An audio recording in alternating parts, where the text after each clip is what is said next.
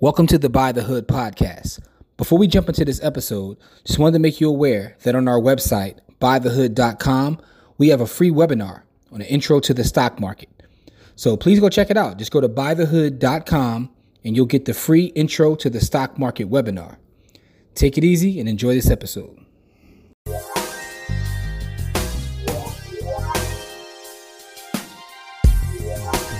What's up, people? Welcome to this episode of the By the Hood podcast or webcast, because I don't know how you're consuming this content. I'm your host as always. My name is Jimmy, and as we start off every show, that's with gratitude.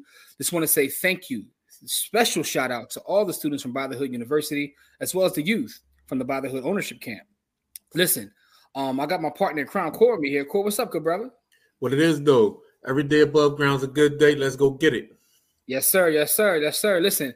And everybody knows that our platform is designed to highlight brothers and sisters who are doing positive work in the community, building businesses, just doing all kinds of great stuff. And this guest that we have with us this evening, or maybe it's this morning, whenever you're listening to it or watching this video, listen, it's part of our family, man. He's part of our community, but he has an amazing story, and we're going to get into it, man. We got a radio legend. But I told him the other day, legend in 2 games like Pee Wee Kirkland, man. We got our brother Dion. Chavis. Dion, what's up, good brother? What's happening, brother? How you be? Oh man, everything's good, man. You know, record collection popping back there, man. We see man. Yeah, something light, man. That's a little. Let me ask you a question, work. Man. I'm gonna start out with this, man, just because you got to. What is your favorite album of all time? Illmatic, without a shadow of a doubt. All right, that wasn't even like easy word. Illmatic is the. I'm like, my man's a music guy. He got all the records back there. He can at least put a little thought into it. Like, nah. Illmatic is the greatest body of music ever created. Yeah. Hey, listen, man. Slow down. Ever created. I agree. Listen, I'm not going to disagree with you. Like, I agree. No, it's your opinion, but slow down. I think that might be a fact. Like, yeah, it's a fact. It's in the books. Yeah. Lauryn Hill would disagree. I mean, that's up there, but it's like Lauryn Hill would disagree. Nah, I'm just saying, Lauryn Hill would disagree. That's all. That's your favorite album of all time, Corey? All time. Miseducation is my favorite album of all time. Wow. That might be in my top 3, but I don't know about Hey, listen, I just I just want to create the conversation. That's all. Hey, Corey, we need to have a conversation anyway, because we were talking about Rhapsody the other day, and you threw some names out there, and I just gotta say, like, Rhapsody will smoke their boots. Like, I love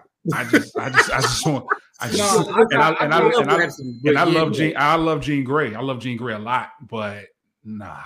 She ain't got Rhapsody. Hold on. I got Rhapsody very high up there. I got Rhapsody probably like number 2, but I don't think Jean is human. I think Jean Grey might be an alien, bro. Like Jean Grey, and I'm a huge Jean Grey fan, so I like really get into it. Jean, and I know this is way off topic, but I love having conversations. I love it.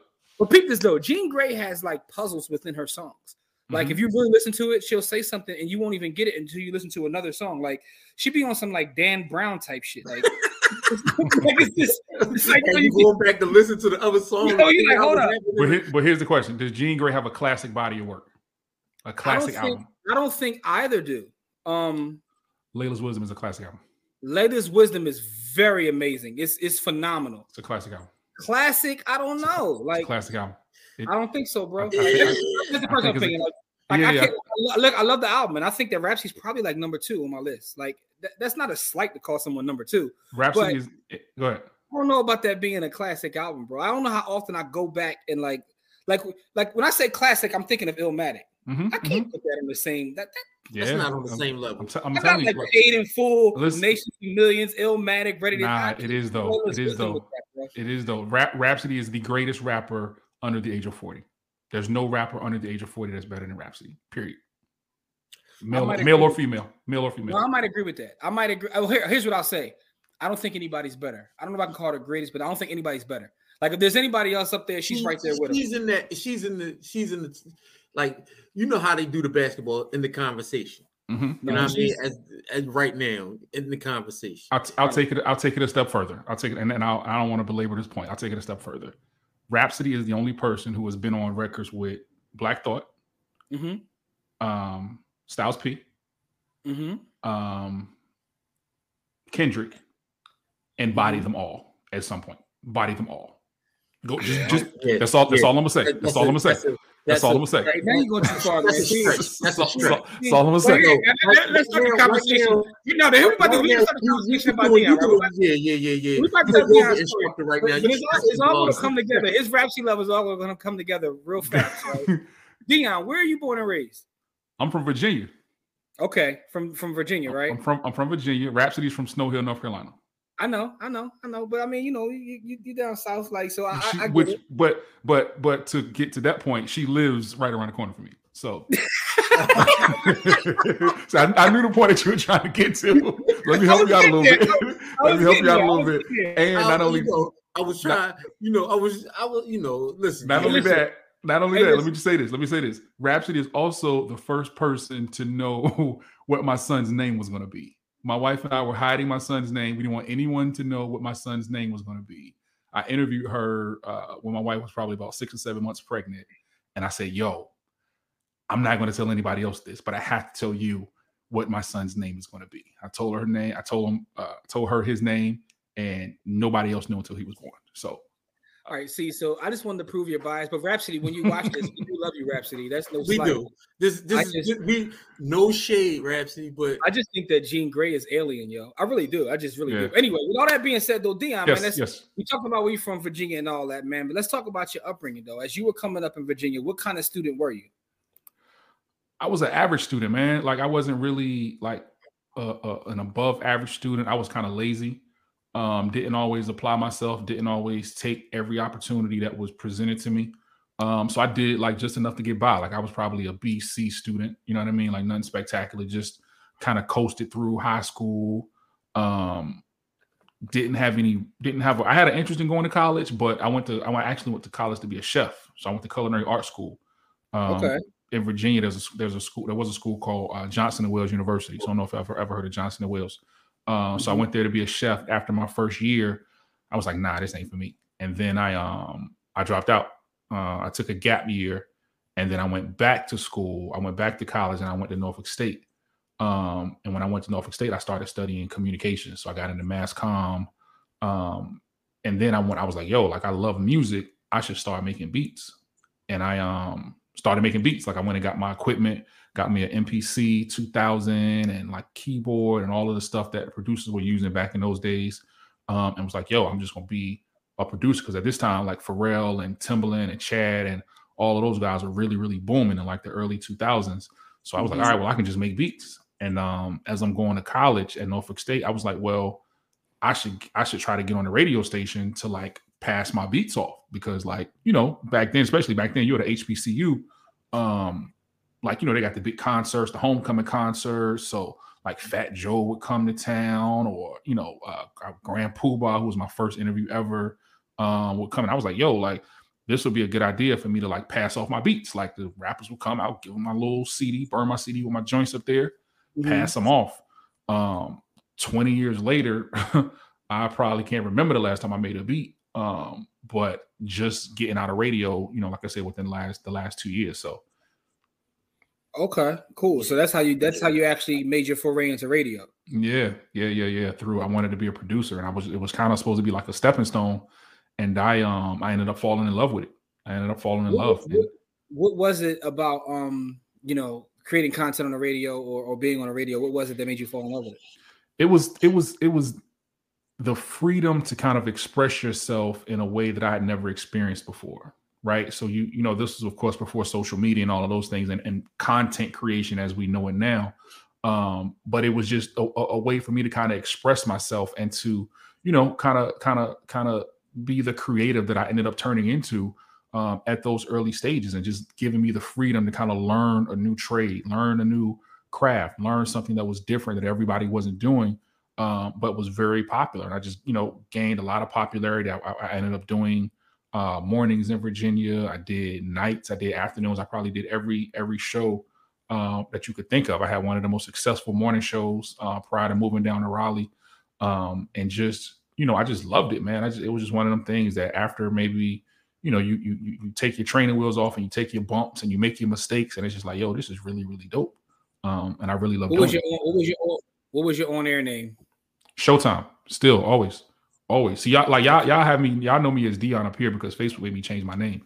a couple of years ago. Facebook was like, I know. I listen. I'm following you on IG. I see. Right. I'm like, I know a little. You know, I'm acting. I know a little bit. You know what I'm saying? Like, yeah. Showtime, Mr. Talk of the Town. Yeah. So, with that being said, right? And you can't say Rhapsody for this answer. I'm getting ready to ask you, what was your favorite interview? You did it for 20 years. You interviewed a lot of people. Yeah. What was your favorite? What would you say is probably one of your favorite interviews? Favorite interview of all time was Wu-Tang Clan. Okay. It was. It was crazy, man. It was such a dope interview. I was this is when I was at Norfolk State, and the Wu had a show at this spot called the Norva, and of course this was when the Wu was the Wu. Like this was, this is the Wu. So a lot of times in radio, you know, people say, oh, we got such coming for an interview, and they never show, right? So they were like, all right, we got the Wu coming, and I was doing mornings. They was like, yo, we got the Wu coming tonight. Can you come back and do an interview? And I'm like, well, shit, like, what if they don't show up? Like, you know what I'm saying? What if I come up here for nothing? So I ended up going up there, and RZA, Ray, Deck, maybe like one or two others came, and it was the best interview I ever had in my life, man. Like it was the dopest interview. Like we really talked about, because I'm a Wu head, so for me to have the opportunity to like talk to RZA about like the making of, and this was before podcasts, of course. So, but me being like the rap nerd that I am and that I was at the time, like I'm asking like production questions. Like I'm asking like, nigga, how did you find the sample for, you know what I'm saying, like this particular record? And it's an interview that I still have recorded to this day. Like I still go back and listen to it every now and then. And I ended up building a relationship with Raekwon, where like when Cuban Links 2 came out, Ray called me on the phone and was like, "Show, I got a listening party in New York. I can't remember the name of the spot. But he had like a big listening party for like Cuban Links 2. He's like, I want you to come up here." And me and my man went up there and went to the show. It was a dope show. I actually saw RZA here. RZA, they did it when we was on tour before COVID, of course. They were touring. And I was working in the club. So I went to the show to see them perform. And then after the show, they ended up coming to the club. And like, this was like this like a hood club. It's like it's not a place that you would expect to see Wu. Like you might expect to see Lil Boosie or NBA Youngboy, but you would not expect to see the Wu-Tang. So like they all come in for the most part. Like RZA comes in and me and RZA are talking. And I'm like, yo, I know you probably don't remember this, but like 10 years ago, I interviewed y'all and it was the dopest interview that I've ever done in my life, man. And I just wanted to thank you. And, I just had a chance to give him some flowers and just show him the appreciation for that, man. Because those opportunities to have those types of interviews with people that you really look up to, like people that you really grew up listening to and admiring, they don't come that often. You know what I mean? Okay, so now I gotta ask you this question: out of the whole catalog of all the Wu solo and group, what's the best album? That's a loaded question. It's a loaded question. My favorite album is Cuban Links. Okay. The album that is the best lyrically is Liquid Swords. Actually, I can't disagree with either one of those. I won't disagree with that. I wanted to disagree. I wanted to get in there like right. Disagree with. I don't have no disagreement. I actually agree with that. Let me ask you this question though, right? So, someone who you had a 20-year career in radio, which started at Norfolk State. What do you think about that industry now? Like, is that like now you see with the emergence of like podcasting and like you said, content creation with social media? How has that business changed? Is that a business that, if there's someone from the youth listening to this and they want to get into it, would you even recommend that? Or should they just pick up a microphone and podcast themselves? Like, what's your thoughts on the trend, like the changing of what's happening in media? Yeah, I think it's interesting, man. I think we're in an interesting time because I think that the music industry as a whole dropped the ball when it came to preparing for what was to come, right? Like when CDs were a thing, nobody thought to say, oh, well, what happens when these phase out, like records phased out, and like what's the next move going to be? You know what I'm saying? And when things went digital, it was like, oh, like now we don't know what to do. But now it's not just downloading on your computer. It's okay, well, I can make my own playlist on Tidal, on Spotify, on Apple Music. And now the radio industry is kind of like, oh, like they left us. Like we gotta catch up. So I tell anybody, like I tell all my youngins, like create your own content, man. Like be the owner of your own content. Like radio is dope. I love radio. And I don't think radio is necessarily going anywhere because I think people always have a need to have a connection to something that's local. I think when the weather is bad in your area or something's going on in your neighborhood, like you're not going to turn on Apple Music to find out what's happening in your neighborhood. Like you're going to turn on your radio or your TV to find out, is the hurricane going to hit here or is it going to hit over there, right?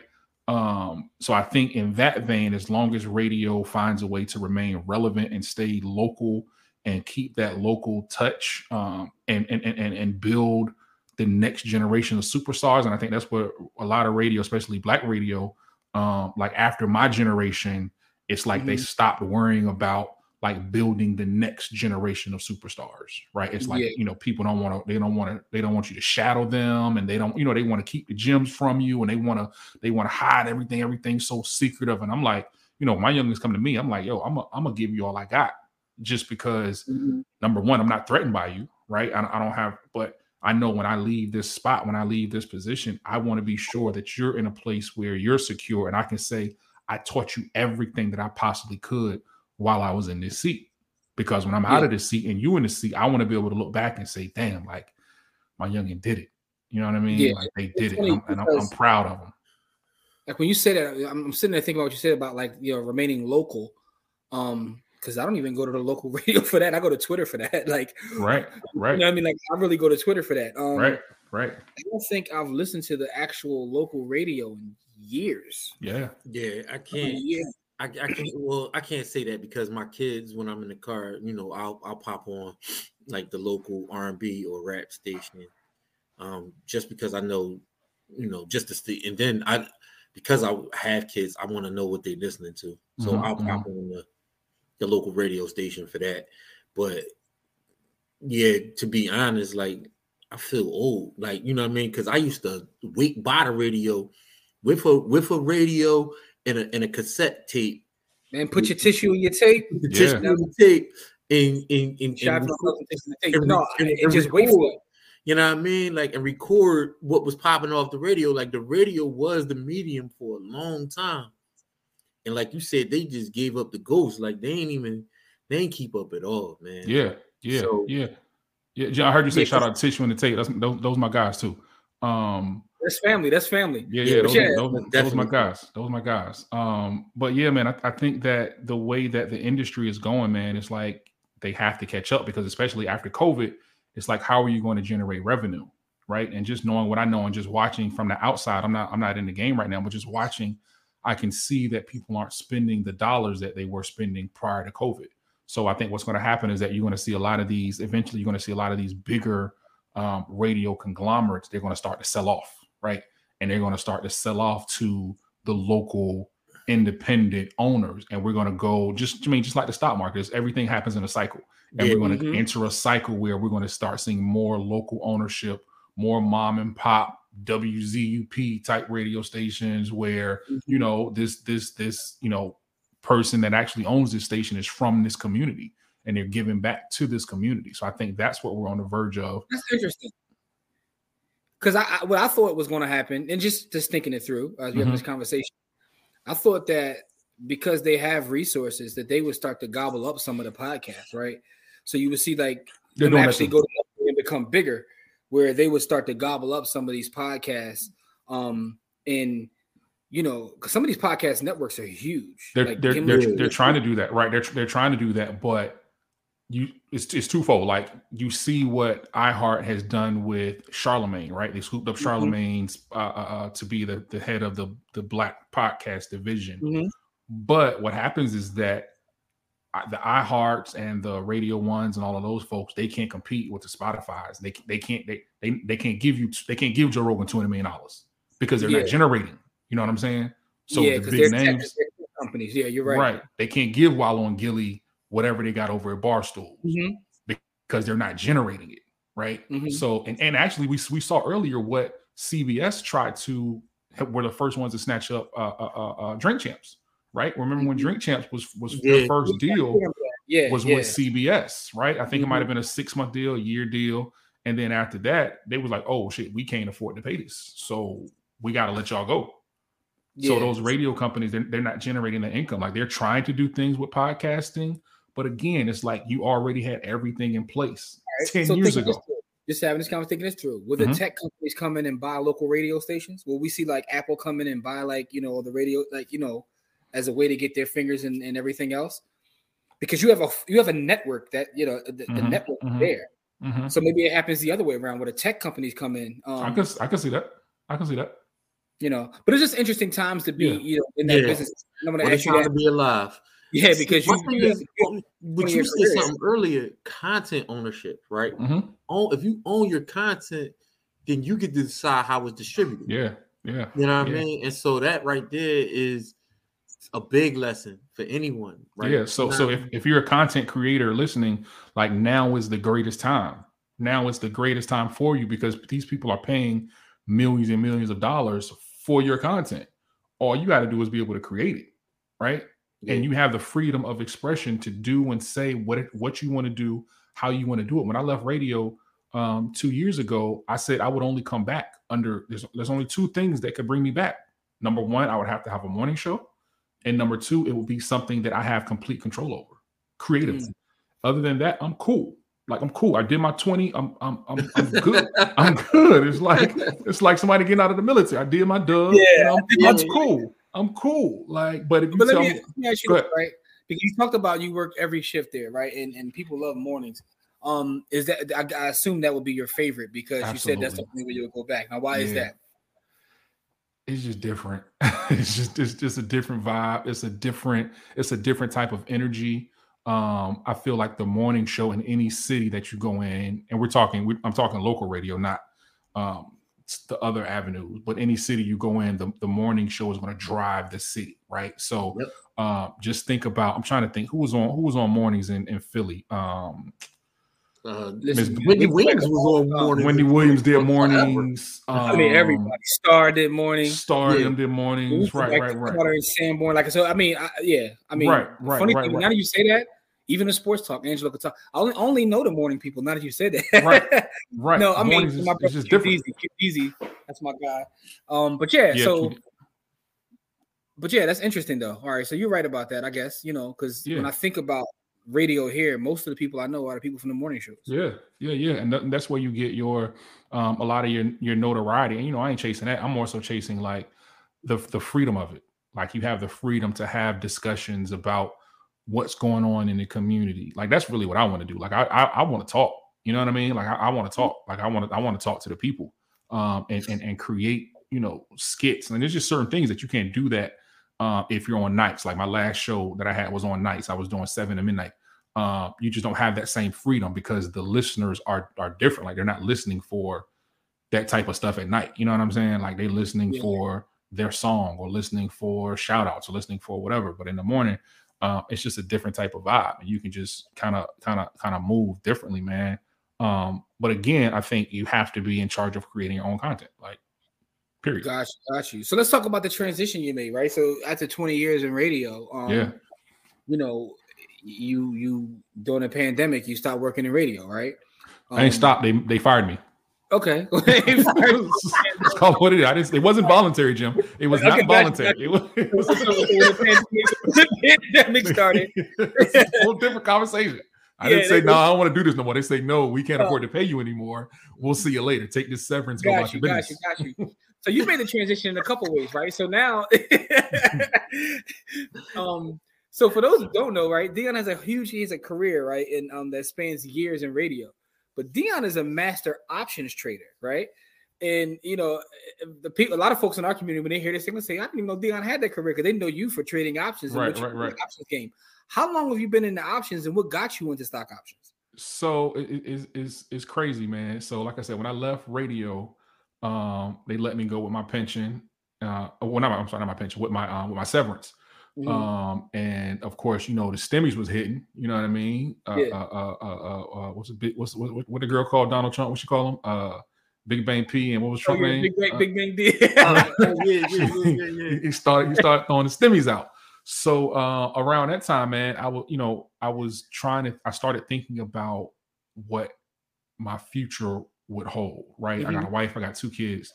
I started thinking about, well, if like you can let me go after being in this career for 20 years, like I can't really let my family rely on anybody else. You know what I mean? I can't put my livelihood in anybody else's hands. So they let me go. I had my joint, and I had a my 401k was, at the time while I was working, it was and I'm not sure, Jim, you might can have the correct term, but it wasn't self-directed. It was basically, they take you take your money and they, whatever they do, whatever they're gonna do. You contribute to it and they contribute, whatever. But what happened was, man, just like a lot of folks within the pandemic, I started wanting to focus more on financial literacy. So I started watching EYL.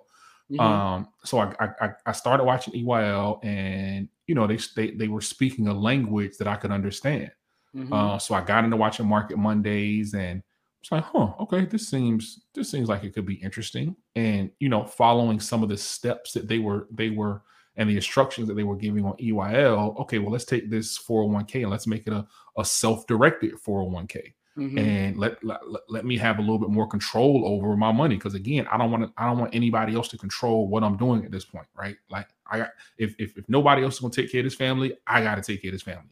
So I got to figure out some ways to create levels of income that can live long beyond my time here. So when it's time for me to go, I'm leaving something behind, right? My daughter at the time was probably 15. My son was probably 2. My wife and I have been married for a couple of years. So I was like, all right, well, what can I do? So I just started just kind of tapping in, like a lot of people, man, like tapping into the YouTube videos and tapping into the EYL community, and hopping into some Discords and just kind of learning, man, and just really studying what it was, like, and how we can make income. It was another joint on YouTube, the Come Up series. I started watching stuff like that. Yeah. And just really trying to educate myself, like, and just immersing myself in it, and just kind of like, wow, like this is dope. Like this is really a way for us to make money, because this is stuff that they don't teach us in school, right? They teach us about the Pythagorean theorem and y equals x, y, z, and all of this stuff, but you ain't teaching me how to make no money. Like you could have taught me this 20 years ago. You know what, man? Here, all right. So a couple of things, man. First and foremost, man. Shout out to the brothers from EYL, man. Yeah, man. You know what I mean? Like, shout out to them. Shout out to Mark Monroe. Yeah, and shout out to Ian. Shout out to all of them, right? Because here's what's interesting. What's interesting is they're speaking it in a language that you understand, right? So even when you talk about like x squared plus y, whatever you want to say, right? We do use that in finance, right? We use Fibonacci when we're looking at options. We use a lot of these things, but it's not explained to us in a way culturally that we can understand, right? Right.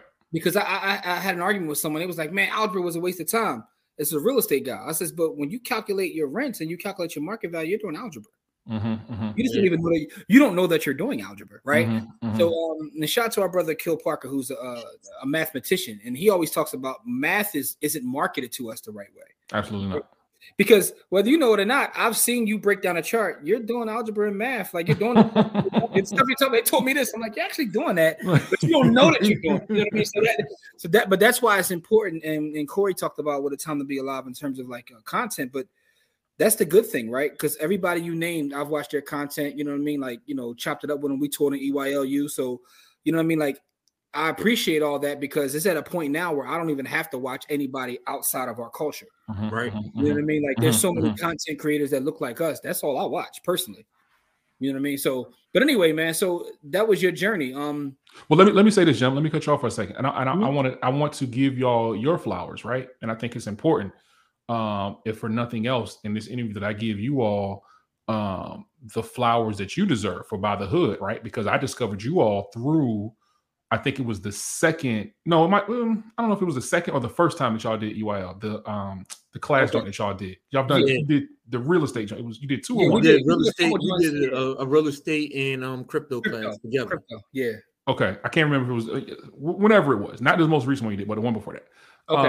I discovered you all, and it was something about y'all that made me say, like, I want to be a part of this community, right? And you all broke it down to a way that it made sense to me. And it made me want to join in and be a part of what y'all were doing, right? I mean, just the name alone, Buy the Hood, is just something that I think is dope, and I think it's something that we should all be working towards. If we have different goals financially, it's like how can we take back our communities, right? How can we take back what we're doing? So I started y'all had the precious metals course for $5, I think. Yep. I grabbed that.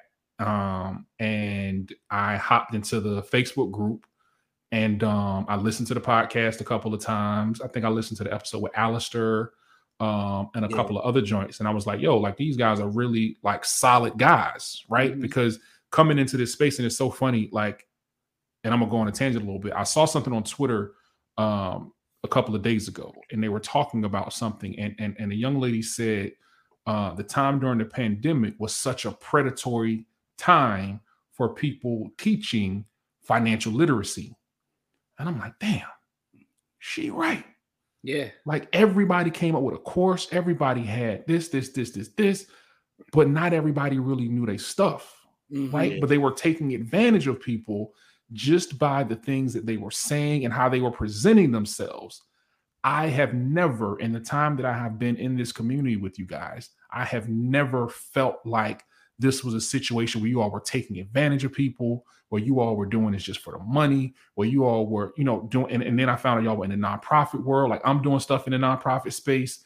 And I felt the connection, right? So I tell people now who are just learning how to come into the market, who are just learning and wanting to find a community of people that you connect with. Yeah. If you're trying to learn, right? Because I connected with y'all, but I also have other Discords and other things that I've tried that I just didn't connect with, right? And you join these groups and you see people say, "Oh yeah, well, they got the testimonials in the Discord, and like, oh, I made $5,000 a day. Oh, I made $10,000 a day. Da, da, da, da, da, da, da, da. That's cool, but I didn't connect with you." Yeah. And for me, and the type of learner that I am, and the type of person that I am, I want to feel like I'm connected, so I can be like, Jim, yo, I don't understand this. Da da da da da da da. Or when I come on the show, when I come on the show on Sundays with y'all, and I'm sitting there like this, I'm soaking it up because I know I'm surrounded by 4 or 5 people who are smarter than me in this space. And I think that's what's needed. We have to be sure that we are letting people know what y'all are doing, because y'all are bringing people into this community that are like me, that might have known, might not have known. I've blown an account. You know what I'm saying? But I'm still fighting. I'm still learning. And I'm still like in the trenches with y'all every single day. And I see what y'all are doing. And I just applaud y'all, man, because it's dope. Man, listen, thank you so much for saying that. Man. Because that's kind of what we're trying to cultivate, because like we don't need to sell courses to make it. That's not how we make our money. We don't make our money from selling courses. Right. Like the only reason we sell courses, honestly, because we try to give it away for free. And people don't respect free. People don't respect free, for one. And 2, just to pay for hosting. That's it. Like that's why our courses are affordable and things that we do. But I appreciate you saying that though, because that's exactly what we're trying to cultivate. And the one thing you said, which I also co-sign, is you got to find your tribe, right? There's tons of tribes out there, but you got to find the ones that connect with you. I think a lot of times, and I've made the mistake personally, where you try to help everybody, or you try to bring the people closest to you, but that's not who your tribe is. You got to find your tribe and then build with your tribe. You know what I mean? So we in the trenches every day, trading and investing and things like that. And it's dope, man. But you've become, and to give you your flowers, you're serious, because like I've seen you break down charts, I've seen you do screeners, and I thought you were doing this for years. I'm like, well, he already come in here with experience. I didn't no, because listen, you especially as it pertains to charting and running screeners and things of that nature, there are people that have been in the business for years. They can't do what you do already. So I'm like, you must have put a lot of time into studying. Yeah. And I just, again, man, I learned from watching and from making mistakes. Like, when I first started doing it, like I didn't really understand what options were. I didn't understand, I thought you just, you buy the contract and, you sell it and you get, I told my homeboy when I first was learning, I was like, yeah, you sell the contract and then you get the amount that you pay for the premium times 100. I'm thinking you get Hey, my man, Forex market. You talking about Forex leverage. You ain't talking about no options leverage, bro. My man was like, word? I was like, yeah. So I'm sounding like I know what I'm talking about. I was like, yeah. So if I got an Apple contract and the profit is $2.25, I get that times 100. He was like, word? I was like, yeah.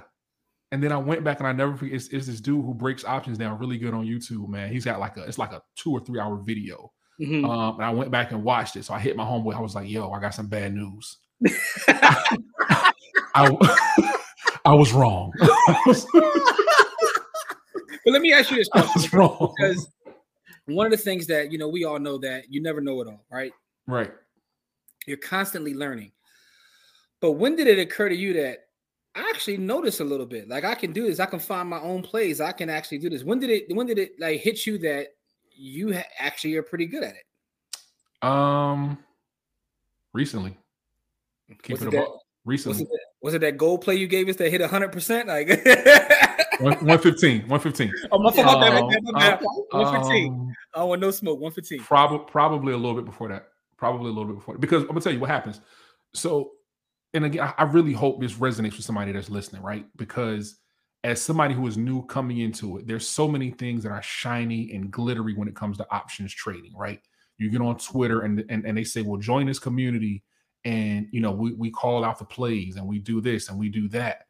Actually, you know what? Scratch it. Let's go back. I'm going to keep it all the way $1. So I was in this community, right? And they were doing a $1,000 to $10,000 challenge, right? Well, take $1,000. We're going to give you the plays and we're going to turn it to $10,000 in the account. Like, you got your own account. We call the plays out. Boom, boom, boom, boom. Hopped in that joint. This was early on. So I hop in that community and they're calling the plays out. But like, the math ain't mathing, right? Like, they're telling you, all right, well, this is run a call on Tesla to buy the open, but they don't tell you when to get out of the play. So I'm like, well, and then when the play go bad, they're like, oh, okay, well, our bad, we're sorry. Which my nigga, like, I got a grand. Like, this is the grand from the STEMI. Right? Yeah. Once this joint go, it's gone. So I can't take my bad. So they were doing it, and then they just stopped doing the challenge. Like, nobody mentioned the challenge. Right? Wow. So I'm like, whoa, like, wait a minute. Like, okay, so that was strike one. So then you get into these Discord communities and people are calling out these plays, right? And they're like, all right, buy the open, And 2 minutes later, they sell the close. I'm like, wait, what? Like, I ain't even put my order in yet, right? So then once you start watching how it play, I'm like, yo, the joint moved 3 cents. And you're calling it a successful play? Like, nah, like, that's not what I'm doing. Like, for one, I only get 3 day trades a week. So I can't be doing, going in and out like for 15 cents worth of profit. Like, nah. So I was talking to my brother-in-law and I was like, yo, like, I think that we should just start like learning how to do this ourselves and not depending on anybody else's plays. And that's how I started doing, like, when I put the tickers in the NDC on Saturdays or Sundays or whenever I put them in there. That's because I have learned to do my own research, which we hear that all the time. Do your own research, do your own due diligence, right? But I found the research that works for me, right? So not only do you have to find your own tribe, you have to learn your method of researching that works for you, right? So when I watched Corey talk about scanners, that time when I sat in, the time or two that I sat in, I said, yo, well, scanners like 2 or 3 times, and you was all ears, like right. I'm like, well, I'm doing a scanner that's similar to this, like on FinViz. Like, I see what you're doing, but maybe if I make this adjustment, like maybe like, oh, okay, well, maybe I need to change the volume profile and look for a higher volume, look for a different ATR on what I'm doing. And I do that, boom, boom, boom, boom, boom, boom. And it just started to make sense. Like, and that's what works for me. Like, some people can maybe pull tickers out of the air and watch the news. But for me, it's like the information is right here in front of me on these screeners. I know what I'm looking for. If the market is going bullish, I know I'm looking for joints that's moving up. If it's going bearish, I know I'm looking for joints that's moving down. So, like, a couple things, right? A couple things I just want to highlight. The first thing is this: you took action, right? So a lot of folks will sit there and watch the content, sit in the classes. Like you're in class every Sunday, like, you know, and it's gotten to the point where we let you come up and teach too, but you're in class every Sunday. But that's how good it was, how good your questions were and everything. That we were like, well, hold on. But outside of you just sitting there and taking in the game, you took action. And then by taking action, you learn not just from your successes, but probably primarily from your mistakes. Absolutely. Right? And then you said something else that was powerful too, is that, you got to learn what works for you personally. Right. And that is so true, because I think that, and I've been trading for years, but I think one of the things that I struggled with early on is not trusting my own analysis. And then being pissed when I was right. Yep. Right. So then I go crazy and start revenge trading because I'm like, I was right. You know, like, trusting your own analysis. But then, and Corey will co-sign this. Paper trading didn't work for me. I got to get burned. I got to I need that. I gotta set the money on fire. I can't paper trade. Yeah. But that's your tuition. Like, and that's how I looked at it. Like, I looked at it like this is something that I'm learning as I'm going. It's on the job training, but it's my tuition, right? And every mistake that I've made, I've learned from. And I told somebody the other day, like, oh yeah, I took a loss on such and such. And I was like, nah, it ain't a loss, it's a lesson. Because you'll know going back next time not to make that same mistake. Yeah, man. So for the folks out there, I just want you to know Dion is a master trader. For those that are in our community, you've seen him, like, he's part of the Watermark gang. Like he's out here breaking stuff down. WMGZ. He's out here breaking stuff down. His chart game is phenomenal, man. And that's dope to see. Like you make that transition from radio now to trading, but also you created your own content. Let's talk about your other thing that you got going on as well. You created a whole platform around Black parents, right? Yeah. So Black people parenting is one of my newest babies. Just as a father of two, my daughter's 17, my son is 4. So I got them on two different sides of the two way different sides of the fence. And just as somebody who was raising a teenager, specifically my daughter, I started to realize that, there wasn't really a space for Black parents to vent, to lean on each other, like a safe space for us. And throughout my radio career, I also did some stuff in the nonprofit field. So I was like, it will be dope if, number one, if I create a community that's just for us, right? It's a space that's just for us. And you don't have to necessarily just be a parent. You can be an uncle, you can be an auntie, you could be a godparent, you could be a basketball coach, whatever. Like, because all of us are collectively trying to raise this village. Yeah. But we need space. Like, even if you're not a parent, like, them kids get on your nerves, right? You know that it's gonna be times when you feel like kicking them out the house, but you can't because they're gonna call the law. Like, that's just life, right? It's just life. So I wanted to create a space for us, man, and create Black people parenting as a brand that speaks to us in all walks of life. So there's a Black people parenting podcast. There's a Black people parenting Facebook group. We're working on Black people parenting merch. I've got some books that are coming out that I'm in the process of writing. They're not going to be books like, what's your man name? Quan Mills. They're not going to be Quan Mills books. not quite. Not going to be on that level.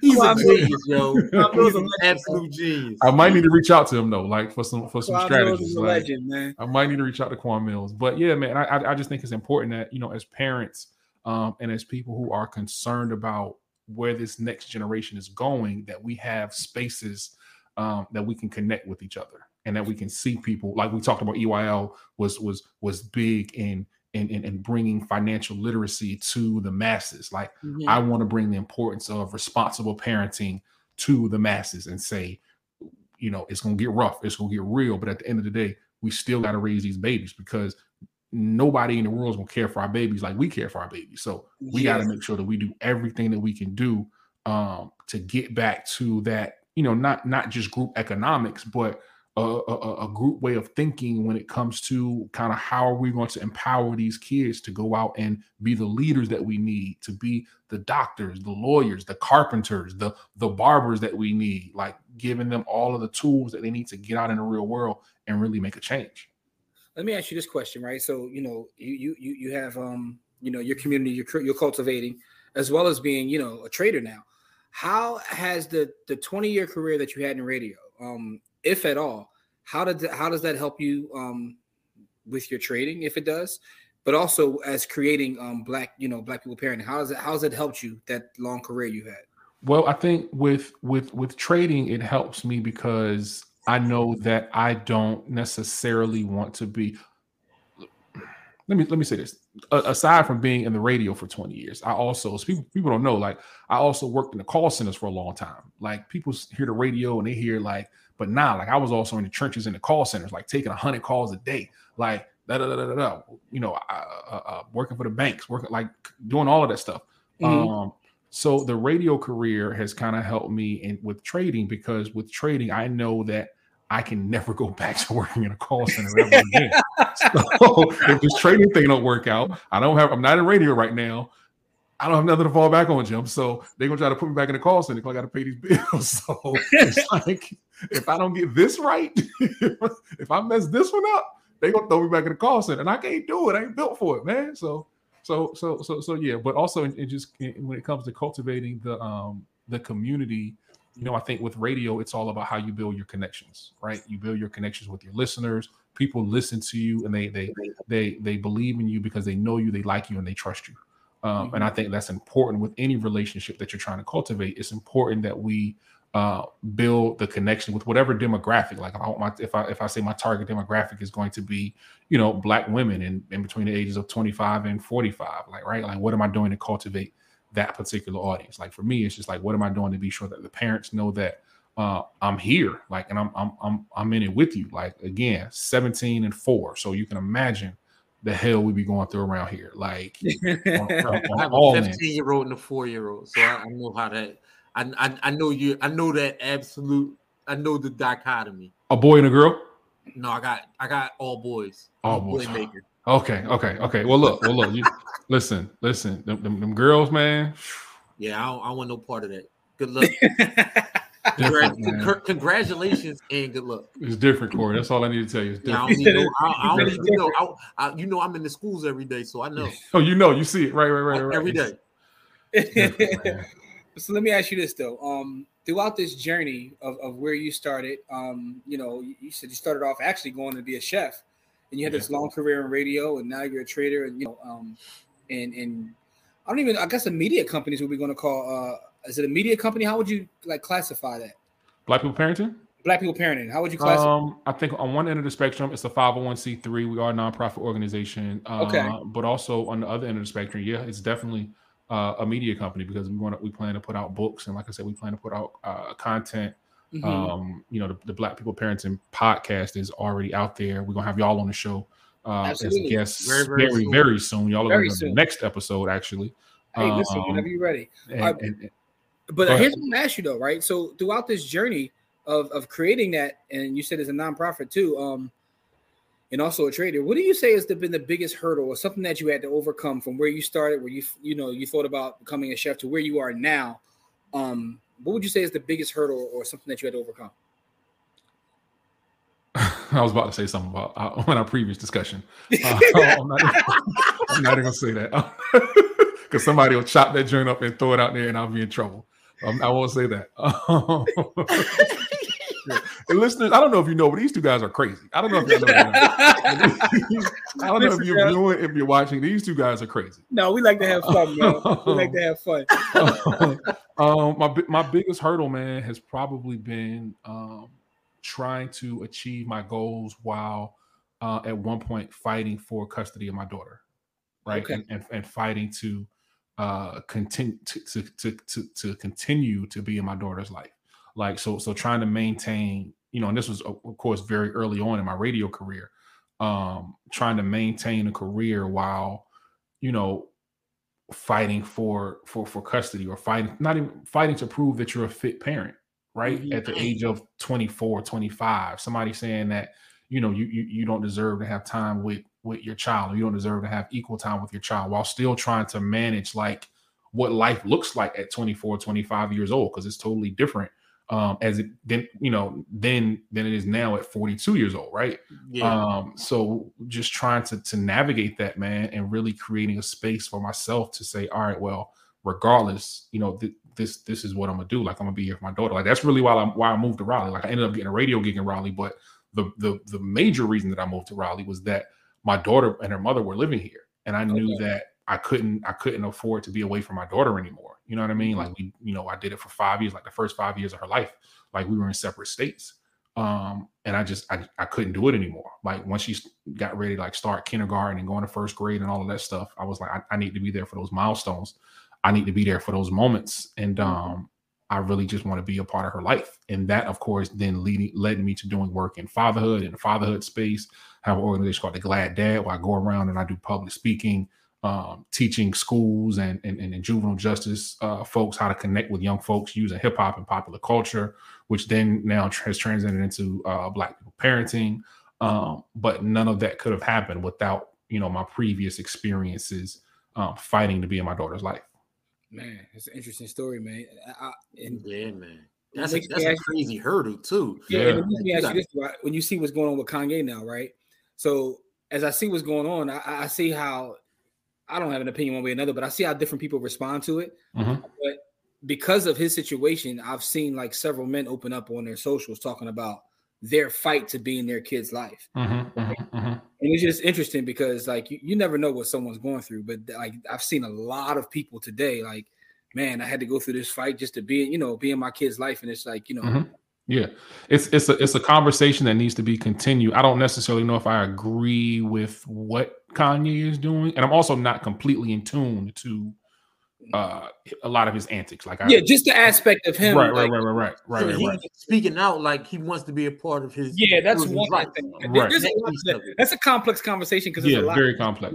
And I honestly try to like tune him out completely. Like, I watch Genius, so like I'll scroll past him and I'll. Yeah, I get that. But what I was saying is like because of whatever he's got going on, I've seen like other brothers open up definitely about their situations, which is interesting to see.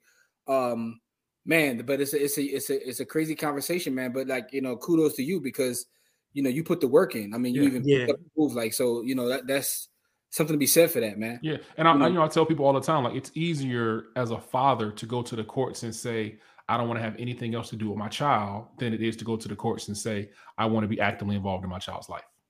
And it shouldn't be like that. Like if I wanted to like walk out of my kids' lives right now, I could go down to the courthouse, sign my rights away. I'd be done in less than an hour.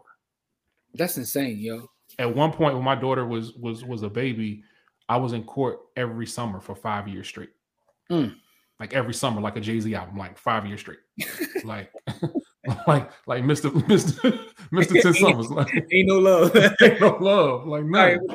Yo, that's that's the one part I couldn't imagine. Like, I just can't imagine that. Like, not being able to functionally be in my child's life if I so choose, you know what I mean? But if I don't so choose, I could just walk out.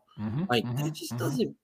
And not only that, Corey, like, you got to think for the brothers that's in the system, you are letting someone else decide how capable you are of raising your child.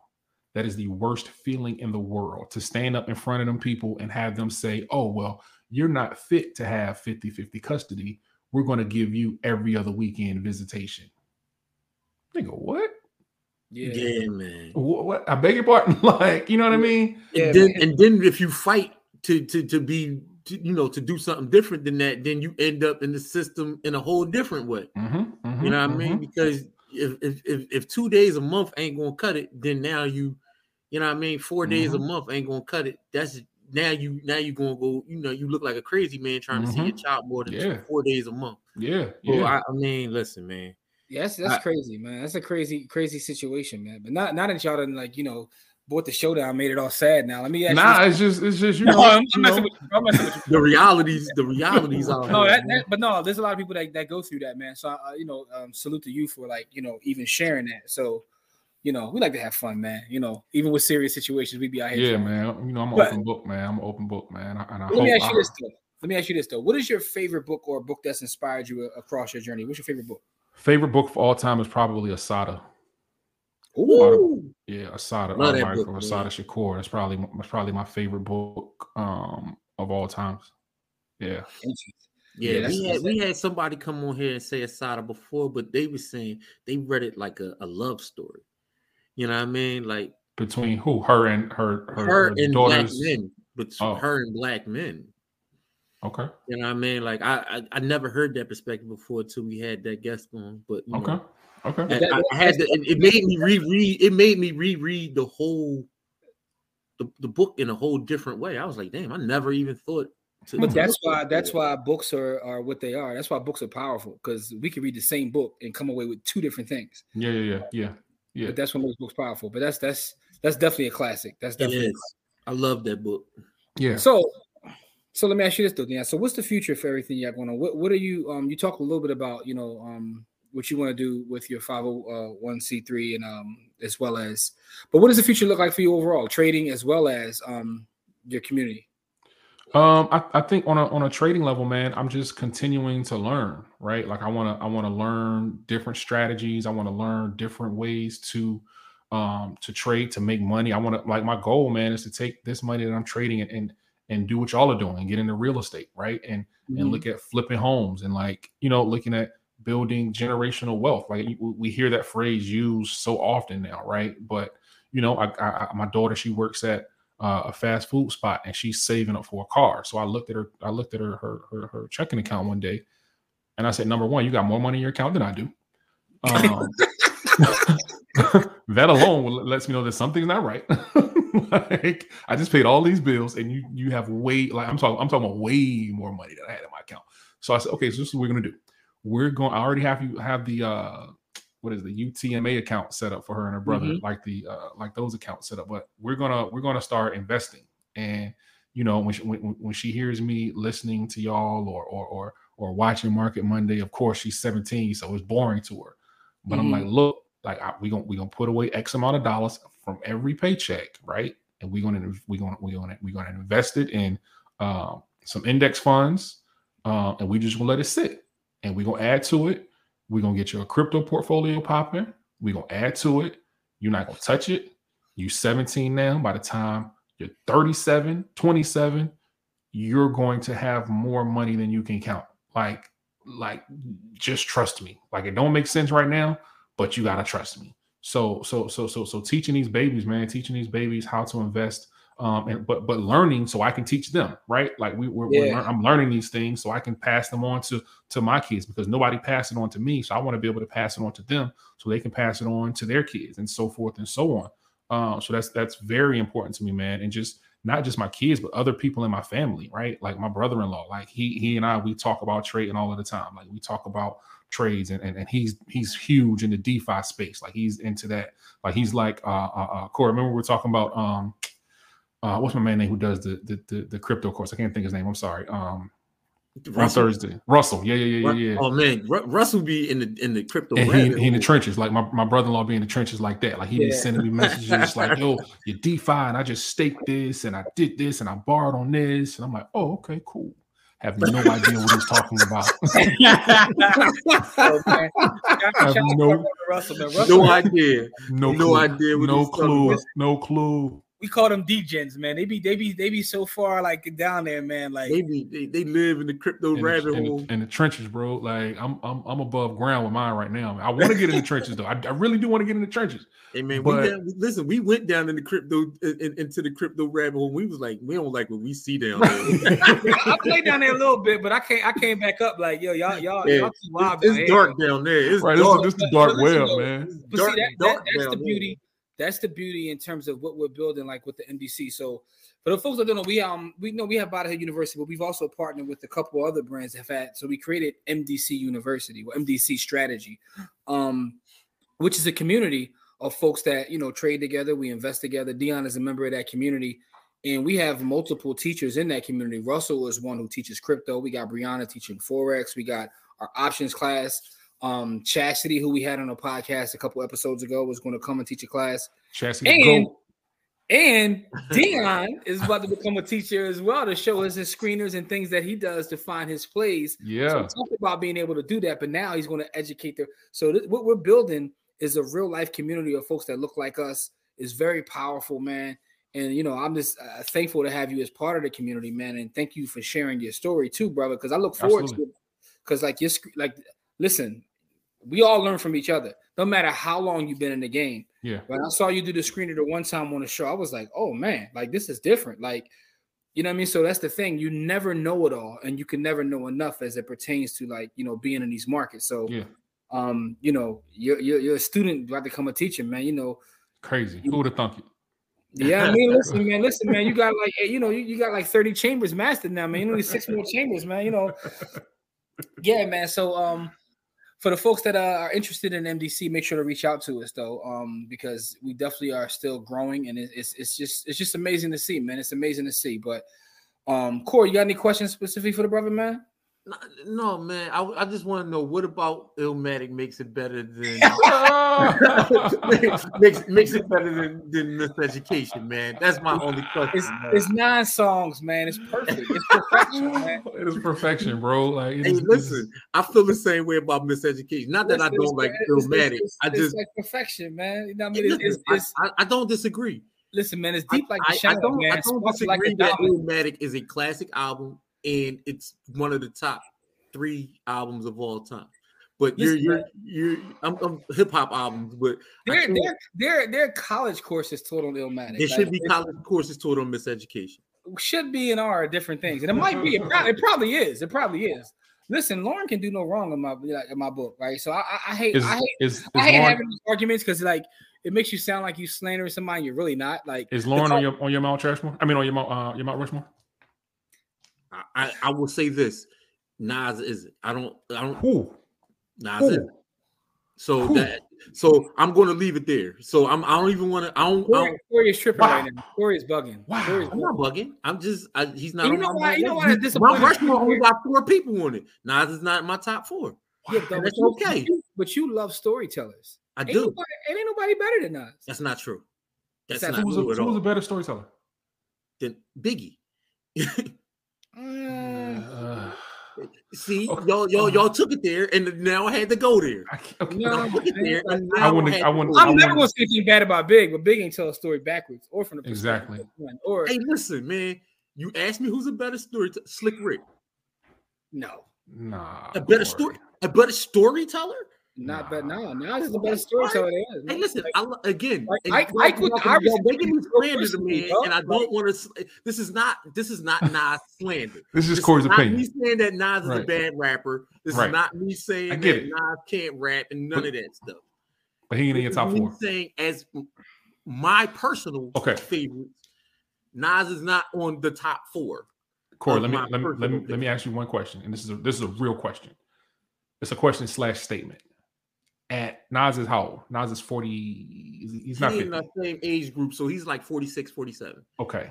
Who in that age group has been able to create 3 back-to-back magnificent bodies of work this late in their career? Black Thought. No. Yeah. They're not terrible. You're saying what the Stream of Thought albums? Black Thought, the last 3 albums. The Stream of Thought joints? Yes. Volume 1, 2, and 3. You must be like 6 songs, dude. All right. But you just said Illmatic was a classic. Right, it's a difference, though. Anyway, I'm leaving it. I'm just, listen, again, this is, y'all making me. Listen, Black Thought has we're gonna talk about this offline. Black Thought has the greatest freestyle of all time. That Funk Flex freestyle. Black Thought is one of my favorite rappers. Well, first off, we from Philly, so I'm never gonna say anything bad about Black Thought. Right. In fact, if you want me to put it on record of who my top 4 is, I'm gonna tell you it's Beans, Black Thought, Will Smith, and you picked the 4th one. Like, I'm just gonna say that. I just picked the 4th, right? That's for no Lil Uzi Vert. Nah, no Lil Uzi Vert, but no PNB Rock. Listen, he from around my way, but that's neither here nor there though. Here's what I will say though, right? Because we way off topic. We're gonna talk about this after the fact though, because Corey got to be drug tested now. But I will say this though, if I'm being completely honest, Black Thought's freestyle is not number 1. It's probably number 2 because Lux was so dense. I'm sorry. I totally misspoke. You are exactly correct. I'm so sorry. I totally misspoke. I'm sorry. All right, thank you. My brain is going faster than my mouth. Folks are like, yo, what are y'all? Y'all went from options to like, this is what we do. When we have a conversation, man. This is why Dion says we're crazy. Yeah, we be all over the place, but we like to have fun, man. We're gonna continue this after this because we're getting Corey drug tested, COVID tested, the whole 9. Dion, brother, man, I just gotta say this, man. I gotta give you. Listen, man, I just want to say thank you for sharing your story, man. Thank you for being so transparent, man, and thank you for being a part of our community. Can't wait to see what we create in the future, man. I'm looking forward to the classes that you teach, man. I just want to say thank you. For sure, man. I appreciate y'all for having me, man, and just appreciate the good work that y'all doing, man. Because y'all are doing a real, y'all doing God's work out here, man. I appreciate it. Thank you, good brother. And to our audience out there, I'm gonna put all the contact information for Dion so you can check him out on social media. If you want to yell at him about his thoughts about hip hop, you could do that too. Please, I welcome it. I welcome it. And by the way, also Corey's information to be there too, so y'all can attack Corey because yes, please. We got to get Corey drug tested. You gonna get ignored. But listen, man, as we always say, it's not about how much money you make, it's about how much you keep. Game elevates, and we shall see y'all on the next episode. We appreciate and love you all. Peace. All right, y'all.